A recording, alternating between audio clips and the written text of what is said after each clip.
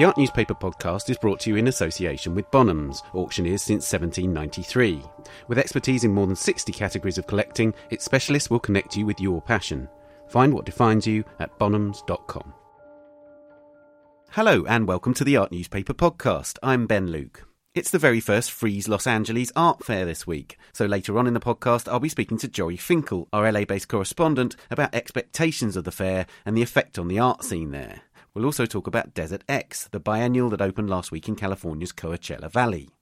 But first this week, artist livelihoods. At the end of last year, Arts Council England published a report with new research it had funded, conducted by TBR, Trends Business Research, that attempted to gain a fuller understanding of the challenges for artists in Britain in the 21st century, and particularly the myriad factors affecting their ability to survive as artists. It painted a picture in which the vast majority of artists are struggling to make much money from their work and to balance creating their art with the demands of living.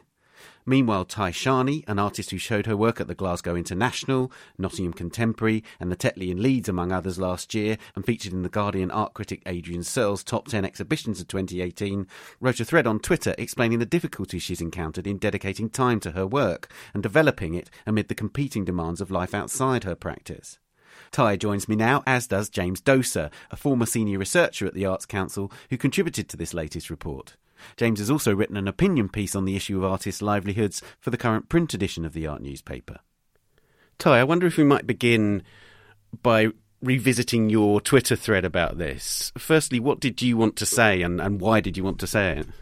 Okay, I think I was compelled to, share these experiences at that specific point because for all intents and purposes, last year has been a very good year for me and I was very lucky to receive a lot of Arts Council funding and to have shows in very high visibility contexts. So I think it was important, I felt, that somebody who was visible say these things and not someone who could be dismissed as obviously struggling, I guess. I think also it's that thing where you become an artist and you have this time span ahead of you.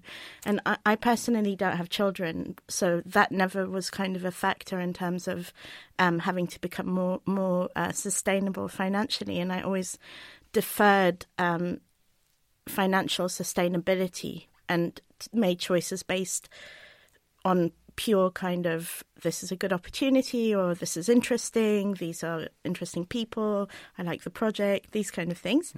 But I'm 43 now and my family are beginning to, I need to contribute to their kind of later life care, I guess. And so thinking about, again, revisiting the idea of what sustainable means in terms of being an artist, and I teach at the Royal College of Art as well, so I hold a 0.6, which is a 3-day-a-week post, and that has always sustained or helped my practice. But I think it was to do with age, I guess, or this idea that I'm working so hard all the time, getting ill from working so much, and I'm just persistently broke, and that even when I'm not completely broke, it's not the kind of money that you could think about helping someone else with, or do you know what I mean? Like any kind of, like it does. It's never the kind of money that takes you outside of the realms of precarity. Right. And I know for a fact that many people many artists share this experience, and we do talk about this a lot. And I was quite surprised at people kind of seeing it as brave or courageous, because the idea of saying that you're not wealthy, that there's shame attached to that. And to me, that also like relates to why people get away with not paying people, because people do perform a type of affluence as artists to not alienate certain people. And so I thought it was the right time for me to say something about it. But also there have been conversations behind closed doors. And I think also in the last few years, a lot of the more kind of medium-sized galleries, a lot of them have closed down. So they're also in precarious kind of models where they're having to pay huge kind of fees to be in art fairs and struggling to kind of sustain that as well. And also those galleries would be the galleries that would be supporting practices that weren't necessarily very object-based. And yeah, that's yours right. yours is an example of a practice where you're not producing vast amounts of saleable objects, No, right? absolutely. Yeah, that's right. And I think so. My kind of platforms are usually institutions, and I guess maybe it's a little bit of a hangover of the art market or something where, for galleries, it's very good if their commercial artists have presence within critical and institutional context because it brings their prices up as well. So I think there's this idea that if it's an institution or a public space or, like funded in other means, that it's okay not to pay artists because they're giving them a different type of capital, really. Can you explain how an artist that doesn't produce lots of saleable objects might make a living from, you've talked about your teaching role, but is there any way that you make money from your art? Yeah, I mean, I get commissions and I get fees, but fees are in no way reflective of the amount of work that goes into making the work, and they can range from, I'm not going to name names, but they can range from anywhere from 300 to 3,000. And that could be, you could be paid 300 for a job that took you, a project, that took you 3 months to make. Yeah. Like, there's no correlation whatsoever. There's no standard. There's no regulation. It's really up to, you can try asking for more. I know some people that have, and that's been successful, but that's also quite gendered often. So I think that there are real issues around how artists that then can, I guess, have this visibility, have a kind of idea where their work is being written about and institutions are benefiting from that as well. They need to be remunerated, basically. That's the thing. So commissions, I do a little bit of mentoring. I sell very occasionally, but nothing that again would be something that you could rely on in any way. And that's interesting, isn't it? Because as you say, let's name some projects that you've been involved in, like the Glasgow International. If you see that an artist is featuring in this major international survey which attracts press, critics, professionals, directors and curators from across the world, you would think it represented a kind of success that might be reflected in some form of remuneration. Yeah, and I mean, that's the thing, is that let's say if you look at theatre, people do get paid for, ephemeral works. I think, there's a kind of shift of perception that needs to happen. And I have ideas of what could help, I guess. But I think you're right. And particularly for people who aren't artists, and I mean by that, even people that do go to galleries quite often or go and experience art quite often, I think there is this idea that you are paying a lot more than you are. And in fact, I have students that I asked them how much they thought I would get, a fee, or how much one would get as a fee for things like that, and it was completely unrealistic. So I think there's a real issue there. James, how widely is this experience that Ty's describing experienced elsewhere in the art world? Yeah, and I'm really pleased we've got Ty here, because what I'm hearing in her account of her working practice as an artist is completely typical of some of the dynamics that are at work in the UK art sector, and everything that Ty has described in terms of finding sources of funding, being entrepreneurial about the use of her time, mobilizing what network she has available to her to seek out opportunities to make and show and sell and to talk about her work, are entirely reflective of a pretty kind of typical situation for a practicing visual artist in the UK in 2019. And it's different than what might have been experienced 20 or 30 years ago. And it encodes this way in which Ty talks about being a practicing artist and what counts as success, and the importance of displaying or reflecting some of the markers of success. And I really appreciate Ty's candid description of whether that reflects the real underlying reality of a life of an artist today. Is a reflection of some of our cultural notions of success and what an artist is and what work is. So much of what's involved in being an artist is about the degree to which you're able to kind of embody and live the vision that you have for yourself as what an artist actually means, what being an artist entails. And that's different in different cultures and different times and places. But it's a kind of wicked dilemma for an artist to be in, because there's virtue in being poor and struggling, but there's kind of virtue in being successful and glamorous and, on the bedroom walls of Saatchi's 5,000 houses and on the, gallery walls of the elite arts organizations around the world.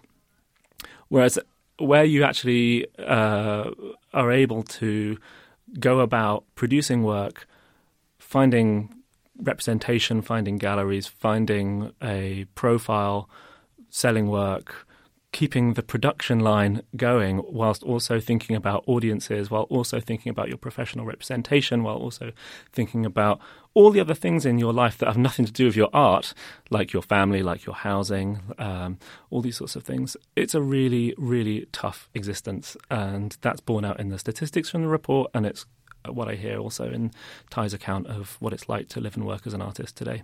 Before we get onto the statistics of the report, that idea that somehow it's okay for an artist to be poor is like a received notion of artists, literally this kind of cliche of the artist in the garret, that somehow is a sort of romanticised view of art making, which is actually only experienced by very few artists in history, but somehow has transmitted itself to be an acceptable vision of an artist for our age. Is that how you feel, Ty? Not at all, and I think it's a really classist idea as well, because ultimately people that do not have the support of generational wealth are not able to dabble into that fantasy of being poor. I mean, like being poor, like actual poverty, as opposed to some kind of like cash poor, are two completely different things. And I think that is also something that's really like an issue in the art world, is that there is the idea of poverty, like, I can't go on holidays or whatever. And there's the idea of like, I do not have generational wealth. There are no assets within my family. Like, I actually need to be able to support myself in a meaningful way to survive. And I think, to me, that's the issue here, is that art schools are becoming more and more popular in this country, becoming more and more expensive as well. And for working class people that do come into art schools, I feel like there's a lack of integrity around the lack of transparency about that. Because even if you do become visible, you still might not be in any position to survive.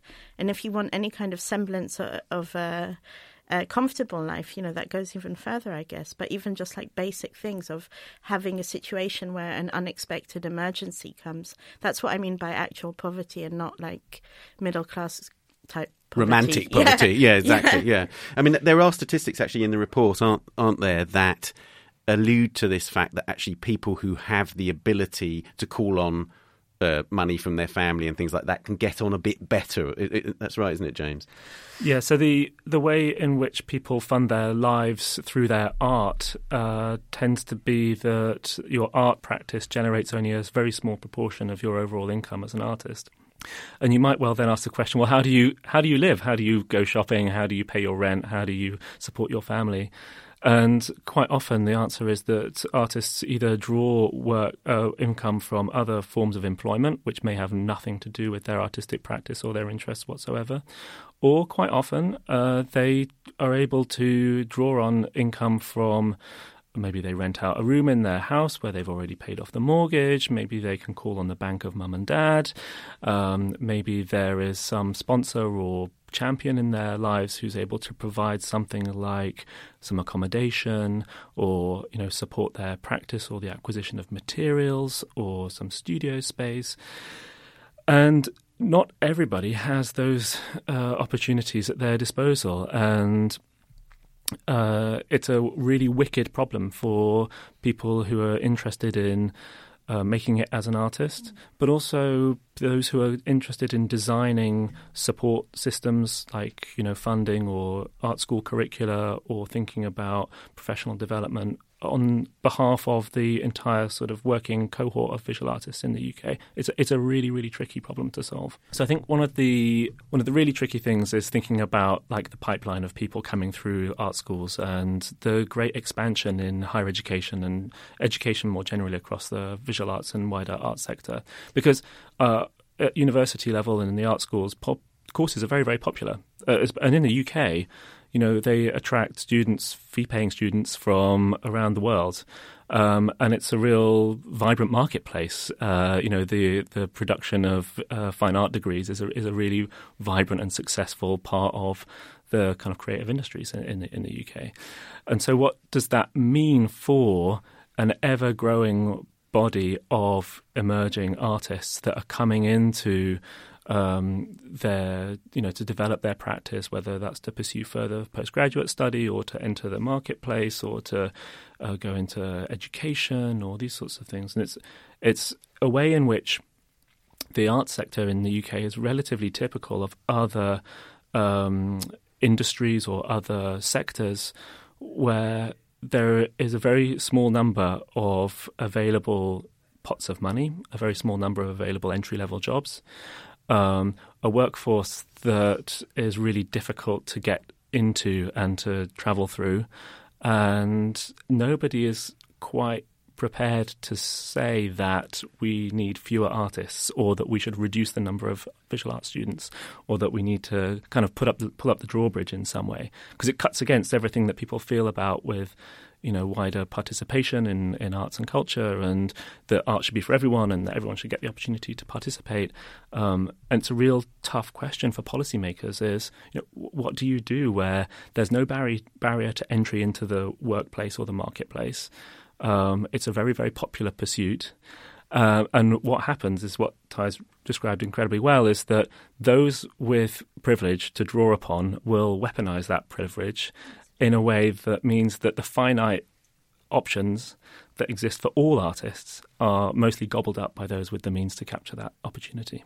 Totally, and just to draw on that a little bit further, is the cuts that were made to humanities are ideological as well, and I think that is part of the issue, is that if you have somebody who has a relative that passed away and that they received a little bit of money and they've decided to invest that in a postgraduate degree in fine arts or any of the kind of more speculative disciplines, it's completely not okay that they have nowhere to go after that, basically. Ty, you are literally teaching a large number of students. Do they seek professional advice from you? You talked about how they've got unrealistic expectations, perhaps, of the fees that they might be paid. But can you give them professional advice? Is it actually sort of an invidious position to be in the sense that it's difficult to advise? It is a very difficult thing to advise, and I think that we try. I think it's always a kind of very delicate interplay between an ideal situation and a realistic situation. So I think there are certain provisions which are made that would demonstrate what the ideal situation for someone with a specific type of practice would be. But then within more kind of informal conversations, we also talk very much about what the reality of it is. But I'd like to go back a little bit to this idea of arts being for everybody. I completely believe in the transformative power of art, really, and I do think that I've done a lot of Arts Council applications in my life, and this idea of participation and access is very important, and it should be as public money. But then to me it's almost like a false flag a bit, because putting the impetus on the artist to kind of think about these things, which they absolutely should. But then on the other hand, you have this system which doesn't pay people, that is completely reliant on free labour, that trades in a kind of invisible economy of influence and weird forms of capital. And to me, that how can you expect people to be interested in this realm that they wouldn't be able to survive in? So that the problems are really structural, and they're not about like saying, oh, you have to do it with these in this area or with these people. It's like the actual issues are very, very core, and all the other problems emanate from those core issues. And that's a really interesting point, because also you've got this market where there's vast sums of money sloshing about. Mm-hmm. So and in some ways the sort of the reliance on that private sector is growing. So we know, for instance, that lots of museum shows call on funding. You'll see the name of a big gallery at the bottom of the people who have been credited with helping with funding. Yeah. So in a way, there's a self-perpetuating system where the big galleries and the artists that show with them get the more museum shows, whereas people that are in a much more emergent scene may be denied that because they don't have gallery representation and all that. So when we talk about how we might come up with solutions for this, do we need to consider how the public sector relates to the private sector? I don't want to go completely class war now, but at the same time, I do think, there's an industry around arts philanthropy and patronship, and there's a complete asymmetry between what, like a patron might gift £1,000 a year to an institution, and in return for that, they get invited to the dinners, previews. They get a lot for that £1,000. And I think that's part of the thing, is that, of course, it is naive and ideological to kind of want to shift the balance of power in that way. But there is like something quite ironic about that, about like someone putting in an amount that would be completely of no importance and no significance whatsoever, and getting quite an amazing return while, artists struggle to kind of be able to afford childcare. I mean, that's the thing, is that, we still talk about artists, still particularly women artists or artists that want to have children, still have to make that decision unless they have generational wealth. Can I afford to have children, basically? And it becomes then a choice about life versus art, and therefore some people will stop making art. And we know that in the report there are instances of people who are in precarious positions who who are more vulnerable and decide that they can't make art anymore. James, do you want to say something about that? I mean, just coming back to your description of the fact that there is a marketplace here with money flowing through it in ways that are just kind of mind-boggling. And what you're describing there is a winner-takes-all market, right? It's the same in things like, if you want to send your kid to a football academy in the hope that they become a Premier League football star, right? The odds are stacked against the vast majority of people in the pipeline, but the very few that succeed at the end of it take all of the prizes, basically. And it's a cruel and wicked thing, really, because people are motivated to make art and to become artists, not by the pot of gold that is at the end of the rainbow, but because of the kind of existential pleasure and the merits to themselves and society that comes from being a kind of creative force in the world. And that's a brilliant and magical thing. And there are many who appreciate that and are, looking for ways to devise a system that can support as much of that activity as possible. But the question then is, what can you do to prevent people from falling out of this pipeline, especially with the recognition that those most likely to fall out of the pipeline are those without privilege, perhaps with caring responsibilities, perhaps with disabilities, any point of friction that you experience as a member of a precarious labour force is felt more profoundly than it would be if, you had a full-time salaried job with a pension and holiday pay and those sorts of things. So it's a really tough ask, and I think it agonises people at the Arts Council, and it agonises others who are kind of progressive arts sector professionals in the UK, that those who are most vulnerable are those who kind of suffer most in this sort of marketplace. There is, of course, this entirely parallel world of that commercial art market where, you know, if you do have the propulsive forces of good networks and, you know, champions, representation, access to resources, then you have a better chance of being one of those tiny minority that wins in this winner-takes-all market. And that's a kind of it's a really kind of cruel thing to sort of see as someone who's interested in researching this sector and doing some social science and measuring these kind of things, hopefully with a view to making things slightly more equal and giving people a fairer chance at success. But it's hard to see how that might happen with the system that we have at the moment. Yeah, and or of course, as you say, these I'm by no means in the most difficult position. You know, that the only reason why I felt it's important to say something was because I felt I was in a position that might be misunderstood. But I'm by no means, suffering. I still live in London. I teach. A lot of people are also precarious in their academic jobs. So, that precarity, I'm relatively lucky, basically, teaching. A lot of people are on 0-hour contracts, even the ones that do draw money from other sources. That's also precarious. So in a way, I am very lucky.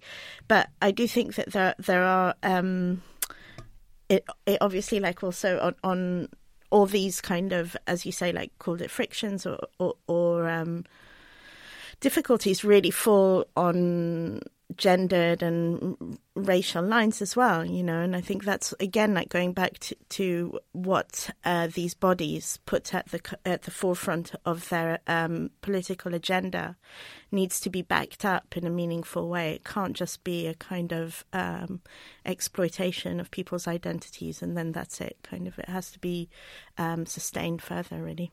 That's interesting. Do you have thoughts about how that might be possible, either of you? I mean, I have a few thoughts, but I haven't, none of these are means tested, obviously. They're just... But I mean, there are many, for example, at the moment I'm working on a project that 3 different institutions are collaborating. So it means that I have a bit more production money. It means that each institution's giving me a fee, but that fee becomes threefold. But it's still like those fees are not reflective of the work. It's a year's work. I mean, I can say it's like it will be about £6,000 fee for a year's work. That's not reflective in any way of the kind of work that goes into it. But it's better than having just the one fee, I guess. I did think that more collaborations, definitely maybe less. I know that would contradict the Arts Council thing of wanting more people to see it. If you have a show that lasts longer, obviously less people long term will see it, but maybe maybe you don't have to have a new show every 2 months. Maybe they can be longer. But I mean, what's interesting, I don't want to say the name of the place, but in a previous discussion online about this, a public institution in the north, their director said that they wanted to pay artists what would have been a salary of management. So if, let's say, a show runs for 3 months, so that would be £7,500. That would be what management would would receive as a salary. And Arts Council refused that. So again, when I apply for funding for Arts Council, I have to pay people their guidelines as to how much I should pay people. But then when it comes to the other side, it doesn't work that way. So that's one thing. I think that there could be more, but maybe it needs to be broken. There needs to be a standard set, which is like, this is an hourly rate. You calculate how long this is going to take. Obviously people work at different rates, blah, blah, blah. But, in every other sector, they're able to do that. They're able to say, we consider... I think that thing of having it as a salary for however long it runs is quite a good idea, actually. It's a good way to calculate it. That's one idea. My more militant idea would be that I think artists should write their own contracts and they should come to the institutions with their contracts as opposed to receiving a contract. Because also the other problem that happens is the first thing that goes if you go over budget is your fee. It's not ring-fenced off. That's another thing. So you might get 3,000 fee, but then you go over budget by 1,200. That comes out of your budget. Right, so if your production fees exceed what they might have been, then the fee it's the fee it's the first thing that suffers. goes. Yeah, right. That's interesting. James, do you have any thoughts? I mean, I think these are both compelling ideas. I mean, this idea, is it really too much for public institutions to pay artists a salary when they use them? It shouldn't be, and I don't think that many would survive in the court of artist Twitter or public opinion if they continue to not pay artists for work that they're kind of taking advantage of or deriving value from. I think in terms of solutions, I think certainly picking up Ty's point about being kind of more adept to be able to navigate the current system and give some power, or at least encourage some power on behalf of the individual artists. Recognise that's not necessarily the easiest thing for all of us to kind of take hold of and to kind of go with. But being more entrepreneurial and being being more entrepreneurial and being more forceful and saying no more often, if you can bear it, I think might be a way to sort of strategically take advantage of the current system. I mean, what I would say is that this issue that we're discussing today has been a problem in the UK for, 50, 60 years. Yeah. And it's only getting worse because all of these things like automation, all of these things like a incredibly, more educated workforce, the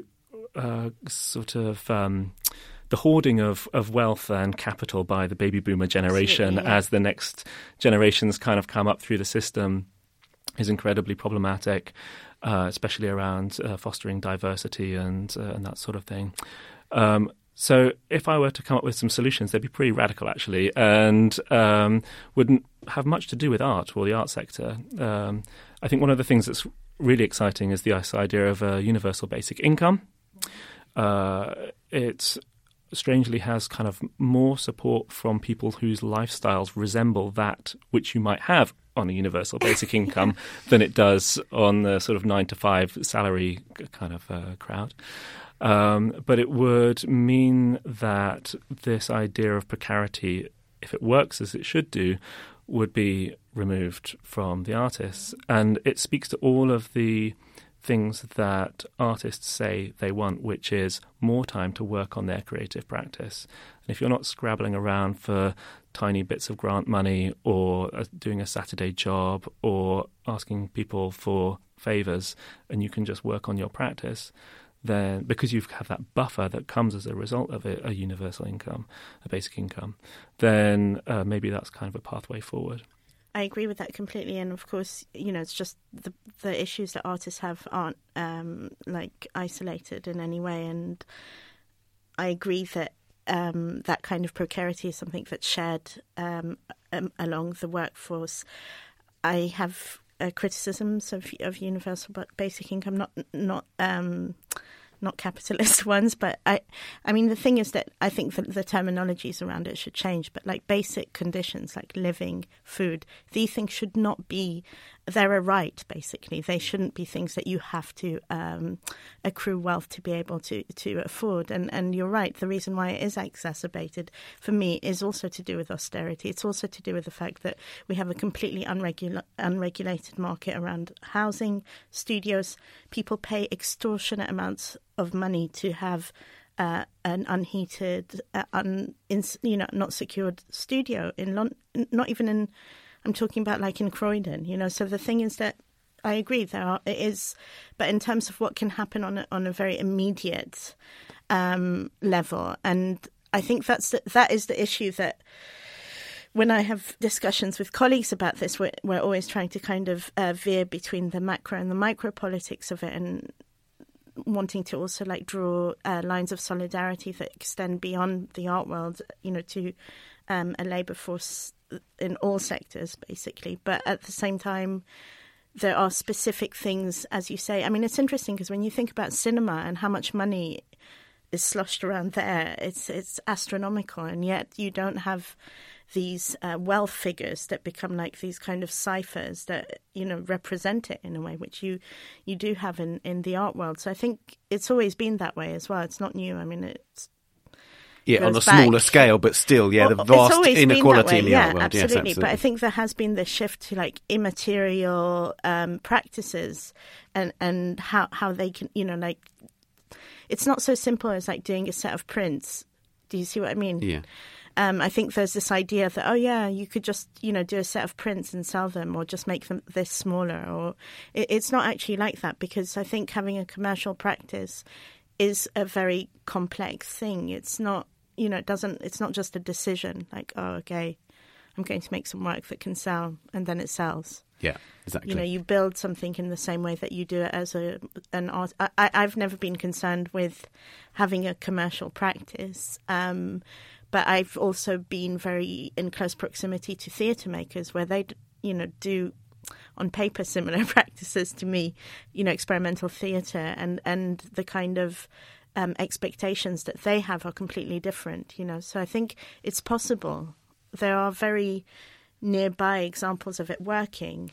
So, I mean, the thing is that it's interesting is that, like, it's so unregulated, isn't it? Because you can do an Arts Council application or any of those grants and put a very big fee for yourself, and it won't be queried. That's the thing. But, like, not many artists, I think we're so kind of vested in this idea of gratitude as well, that, like, when it comes to doing a project, you're like, I won't ask for more than this because, it will mean asking above a certain idea of, let's say, 10,000 or whatever. So you're not going to ask for as much as you think you should be paid.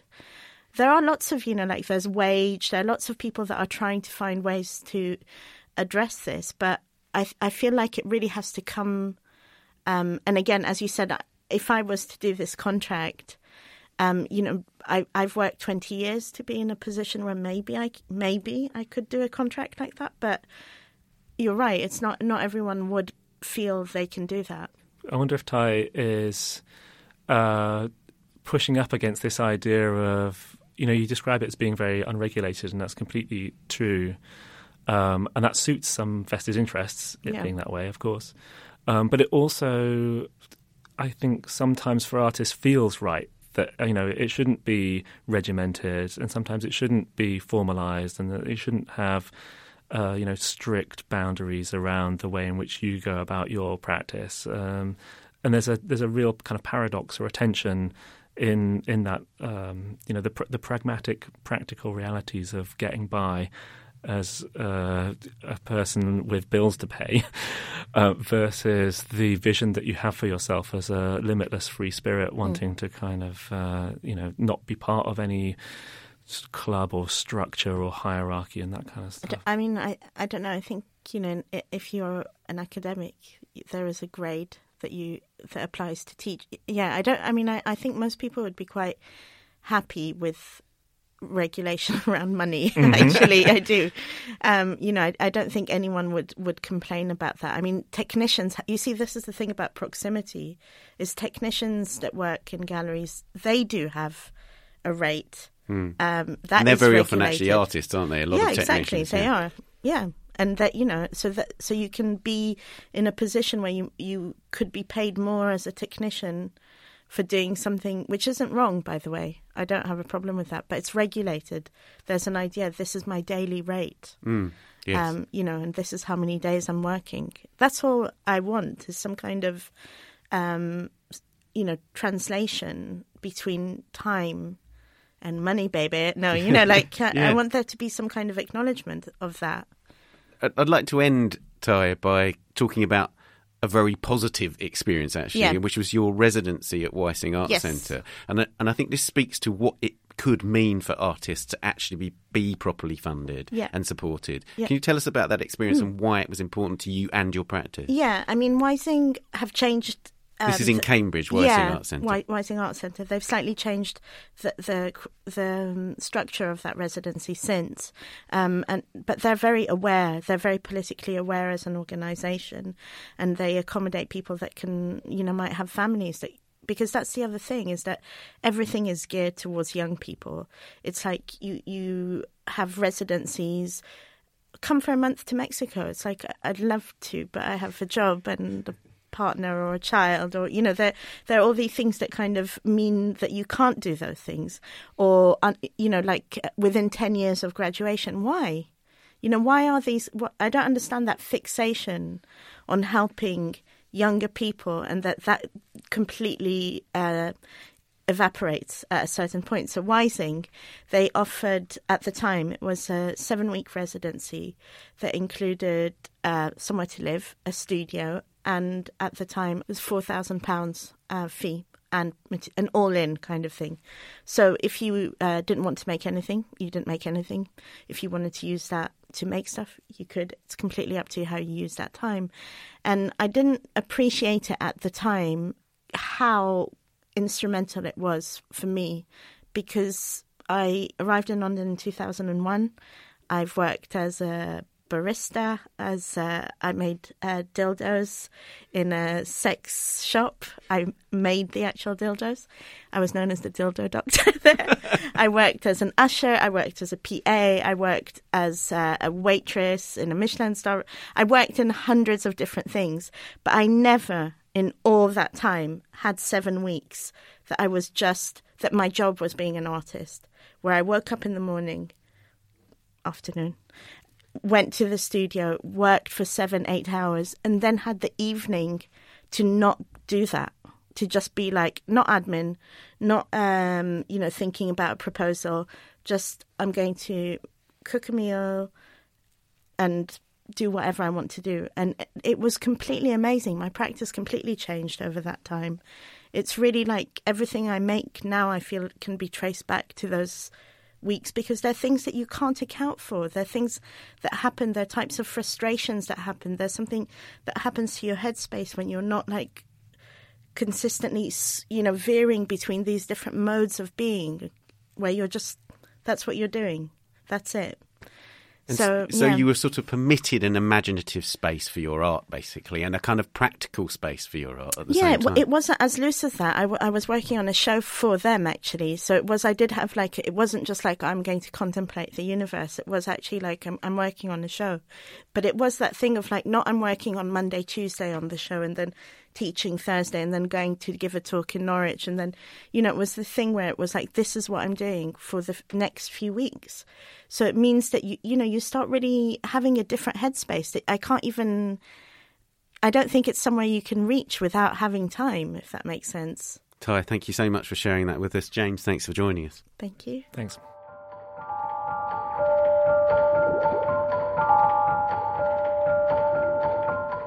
You can read James's opinion piece in the print edition of the Art newspaper, which is out now. And you can follow Ty on Twitter @Ty_Shani. We'll be back talking to Jory Finkel in LA after this. Dame Laura Knight had a lifelong fascination with the circus. Her passion was shared by the man, a Major Atherley, who in the 1920s commissioned one of her most striking and ambitious circus paintings, Charivari. The work teems with life. Knight portrays the choreographed chaos of the whole circus troupe, brilliantly capturing the rhythmic tension of so many components tumbling alongside each other. She even found space for the Major's dog. A fully realised sketch for Charivari is offered at Bonham's 19th century European, Victorian and British Impressionist art sale in London in February. As the department head Charles O'Brien explains, this highly detailed sketch greatly helped Knight refine the composition of what she herself called a complicated piece of work. Indeed, almost all her ideas are reflected in the finished painting. To find out more, visit bonhams.com. Hello again. Now, it's a busy month for art in California. The first Frieze Los Angeles Art Fair is just about to begin as we record this, and last week, the latest edition of the Desert X Biennial opened in the Coachella Valley. Jory Finkel is the Art newspaper's Los Angeles-based correspondent, and she joins me now to discuss both events and the wider picture in California. Jory, let's start with Desert X. First of all, some of our listeners may not know what Desert X is, so give us a bit of background. Desert X is a really fun event that basically feels like a scavenger hunt for people visiting the desert in the winter. They didn't commit to a biennial schedule, but it is on a biennial schedule so far. It started 2 years ago, so 2017 was the first edition. Did it have an immediate sort of following? Did it gain a big audience immediately? How did it compare to sort of other big events in Californian art scene? I think Desert X made a really big impact first time around, and it got tons of press. You can imagine a lot of people like to go to the desert in the winter, but I was really surprised by, we're talking about hundreds of stories in different kinds of magazines following these artworks wherever they happen to be placed. Is it a sort of do it in your car type biennial, or is there other sort of are there other or are there other means of transport that you can take? How does one make the journey? Yeah, that's a really good question. It is something you very much do yourself. They give you a map, and I think you can download a map as well. But you're going to be in your own car searching for these works, which is why I compared it to a scavenger hunt, that there's kind of an adventurousness to this particular type of biennial or art event. And do you feel like the second iteration has sort of built on the strengths of the first? Unfortunately, I would have to say no, that I think the expectations were really high. And I think this edition has been disappointing in many ways. I mean, going back to the first, so in 2017, Neville Wakefield is the artistic director. It's the very first edition. And he manages to get a list together of 16 artists, including some really big names. Richard Prince made this crazy trashed drug den he trashed a drug den of a house in Palm Desert by plastering his own Instagram posts all over it. He trashed an already trashed house. Doug Aiken did this mirrored cabin that got a lot of attention and was a real crowd pleaser. He had a lot of big artists and, more importantly, kind of destination artworks. I thought the problem with the first edition is that it had a very macho swagger to it, that Neville Wakefield had this idea of the desert as a place where a man goes to lose himself. And it was very specific and therefore excluded women for the most part. I think there were only 4 women out of the 16 artists in the first year. But apart from the gender imbalance, he really did succeed in a way, creating something exciting that people felt like they had to see. And unfortunately, that just isn't the case with this year's edition. Some works are good, some works are really bad, and a lot of works are kind of middling. So in the sense that you said that there were sort of lots of destination artwork, so when you say they're middling, it's a sort of work that you feel that the audience may not strive to see in the same way. Right. Or they may show up and it doesn't really register as art. I mean, that's the worst case scenario in this new edition, is that there's a work by this group called Post Commodity done in a mid-century house, and you get in there and you don't really even know where the work is or what it is. And it turns out to be an audio installation, but you can't hear what they're saying. So it really kind of fell flat. And behind that, you can really begin to sense that they ran out of time and ran out of money this year. Do you know anything about the reasons for that? Can you explain why they might have run out of money? It's just that the initial pot wasn't big enough, or did funders pull out? I think that's a really good question. Without going into all of the specifics, I think the timing was too tight, that 2 years was not enough time to raise the money needed. Also, my understanding is that the first time around, some of these bigger artists had to kick in money themselves to finish their productions. And maybe this time around, the artists didn't have the same level of galleries backing them. I see. Yeah, so that's the thing. If you're going to work with big artists, you can also have the big galleries backing them. If you're going to work with more esoteric or emergent artists, then finances become a problem. That's right. The budget, I believe they gave $25,000 to each artist as a project budget, and then the artist got a fee on top of that. Given that there were some works that weren't so good, tell us about some of the highlights. Yeah, I really love Julian Hober's building or sculpture, which is a kind of standalone piece in the desert. And it basically is the real physical realization or materialization of a Mobius strip. So it's something where the inside becomes the outside and the outside becomes the inside, and it has this kind of maze-like quality. And I thought it was very effective and experiential. You go in, you come out of it feeling differently than when you went in. I think Sterling Ruby's kind of brilliant orange plastic cube in the desert is going to get a lot of attention. It looks like a John McCracken object with this really beautiful finish, kind of finish fetish object. But just a very plain sculpture in this brilliant orange. And it's the fact that he set it against a desert setting that makes it so powerful. And then a third work that I think is worth mentioning is Pia Camille's Lover's Rainbow, it's called, where she has built this gigantic rainbow out of rebar. And rebar, of course, is a material we associate with construction. And she's built one of them in the desert, and she's built a matching rainbow in Mexico. And I think spanning the border this way is a way for her to get at issues of immigration, of immigrant labor, of the immigrants who build our society. Are there themes that dominate? Because obviously that from this side of the pond, that would seem to be the dominant issue in the States in terms of Trump's border wall and all that. Is there a sense in which artists are engaging with this, with present day realities? Yeah, I don't think it's a huge theme. I mean, it's everywhere in every show, museum, gallery, and public art. I mean, even in 2017, there was a wall built by an artist, Claudia Count, and everybody read it as a commentary on Trump's wall, and she didn't even intend it that way. It was built before he was elected. Right. So it's, it is, I feel like it's part of the air we breathe. It's in the show, but it's not necessarily the most explicit or dramatic thing. Uh-huh. And are there any overarching themes, do you sense, or do you feel that it's very much about the individual artworks that you journey between, as you were saying? I think if you want to connect the dots, you can definitely see something in the way, most of these works are actually set outside somewhere. So there is definitely a sense of our relationship to nature, the fragile ecology of the desert shows up as a theme. Uh-huh.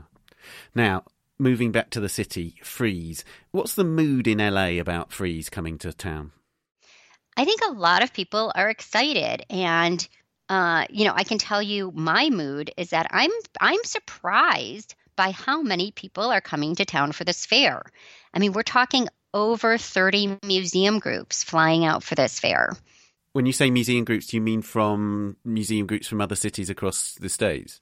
No, actually from across the States and internationally. So the Serpentine is sending out a group. The Louvre has a group. Collectors are coming from other cities in the States, but also other cities abroad. In terms of size, how does it compare to, for instance, Frieze London and Frieze New York? It is much smaller here. It's a smaller enterprise. So Frieze LA will have 70 galleries. New York had 190. And London had about 170 last time around. So we're talking about less than half the size. But do you get the sense that, I certainly get the sense that Frieze are focusing on quality as opposed to quantity, right? Yeah, absolutely. That they're trying to make this a manageable fair and make it a good experience for people, not so overwhelming. I think it's one other thing that may make this a little bit more hospitable for artists. That it doesn't feel like a juggernaut in some ways. Is there a sense in which, I've always perceived that LA has taken a certain pride in the fact that New York is the kind of commercial centre for the art world, and LA there's a bit more of a looser, much more kind of artist-driven culture. Is that a reality, or is that just a sort of misconception? I think that's true. I mean, certainly we don't have the auctions, for example. So the auctions alone make New York more of an art market center than LA is, or probably ever will be. So I do think LA is more artist centric in that sense. But can artists get behind an art fair coming to town? Because there's a, when you talk to artists, often there's a sort of very lukewarm feeling about art fairs. They're a sort of necessity in terms of selling work, but artists don't tend to express enjoyment of art fairs very much. True. I think there are two things at play here. One is that Frieze is known for being a little more artist-centric because of their artist projects, their curated projects, and they put together a great team on the ground here. So Bettina Korek is the Frieze LA director, and Ali Subotnik, who came fresh from the Hammer Museum, is curating the projects. Ali is somebody artists love to work with, and she is working with 16 artists for these projects that'll be taking place on the Paramount lot itself where the fair is. That's it. It's on the Paramount lot, so there's this sort of very direct connection with this sort of history of Hollywood and LA as a centre for the movie industry. It's kind of a neat way of connecting, isn't it? Yeah. Right. This is an art fair taking place at the heart of the Hollywood Dream Factory. It's on stage sets. Well, the artist works. The artist commissions are on the stage set. That is a New York style backlot. It pretends to be the New York City streets with brownstones and tenement buildings and a financial district. And then there's a tent right next door where the galleries will be housed.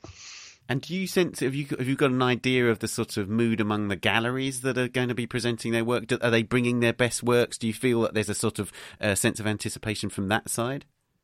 I feel like they are. For me, the point of contrast is that 8 or 9 years ago, the Armory Show tried a fair here in LA, and it bombed. It really lasted. It lasted 2 years. It took place the same year as the first Pacific Standard Time.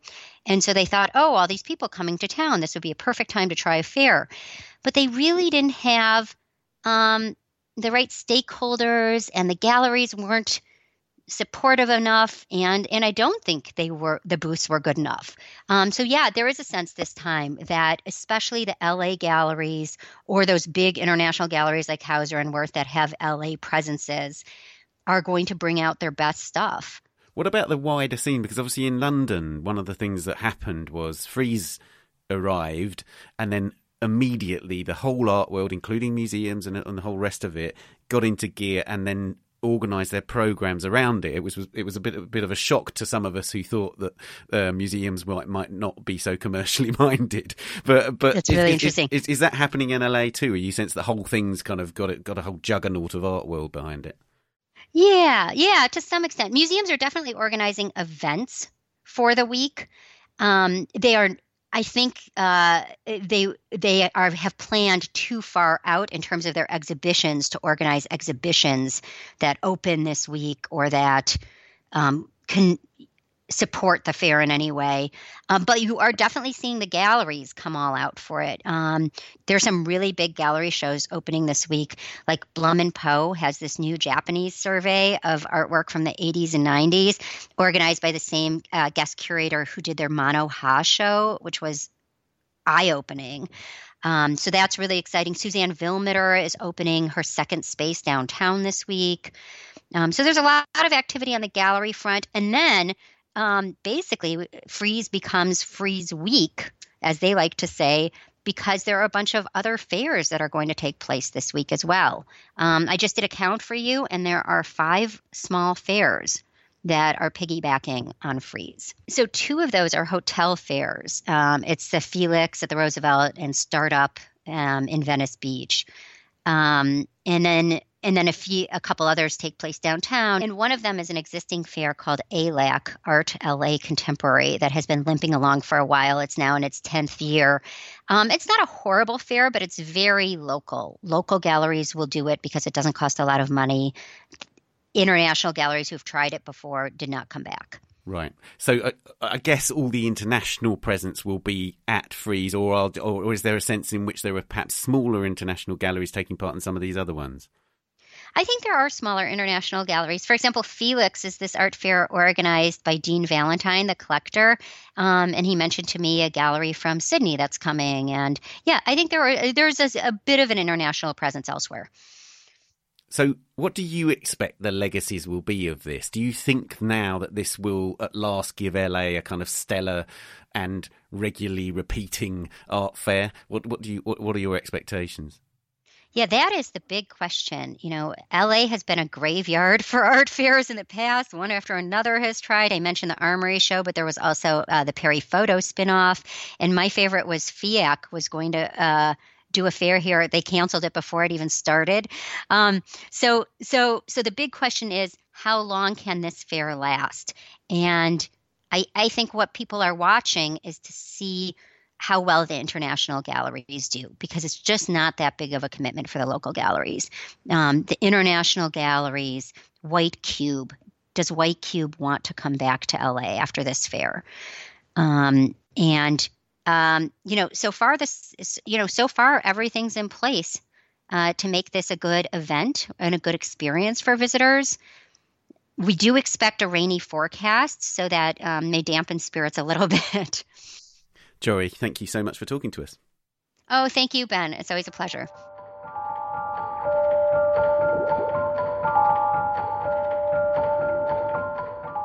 Frieze Los Angeles continues until Sunday, the 17th of February, and Desert X continues until the 21st of April. You can follow all the Art Newspaper's coverage of Frieze on our website, theartnewspaper.com. And that's all for this week. Please do subscribe if you haven't already, and you can follow us on Twitter at Tan Audio. You can also find the Art Newspaper on Twitter, Facebook and Instagram. If you'd like to subscribe to the monthly print edition of the Art Newspaper, you can do so at subscribe.theartnewspaper.com. The producers of the Art Newspaper podcast are Julia Machowska, Amy Dawson and David Clack, and David also does the editing. Thanks to Ty and James, to Jory, and thank you for listening. Next week we interview Anthony Gormley about his exhibition at the Uffizi Gallery in Florence. See you then. The Art Newspaper podcast is brought to you in association with Bonhams. Find what defines you at bonhams.com.